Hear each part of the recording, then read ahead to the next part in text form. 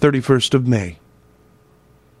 This morning when I woke, I thought I would provide myself with some papers and envelopes from my bag and keep them in my pocket, so that I might write in case I should get an opportunity. But again, a surprise. Again, a shock. Every scrap of paper was gone, and with it all my notes, my memoranda, relating to railways and travel, my letter of credit, in fact, all that might be useful to me were I once outside the castle.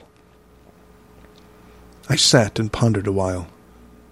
And then some thought occurred to me, and I made search of my portmanteau and in the wardrobe where I had placed my clothes. The suit in which I had travelled was gone, and also my overcoat and rug. I could find no trace of them anywhere. This looked like some new scheme of villainy. 17th of June. This morning, as I was sitting on the edge of my bed, cudgelling my brains, I heard without a crackling of whips and pounding and scraping of horses' feet up the rocky path beyond the courtyard. With joy I hurried to the window, and saw drive into the yard 2 great lighter wagons, each drawn by 8 sturdy horses, and at the head of each pair a Slovak, with his wide hat, great nail-studded belt, dirty sheepskin, and high boots.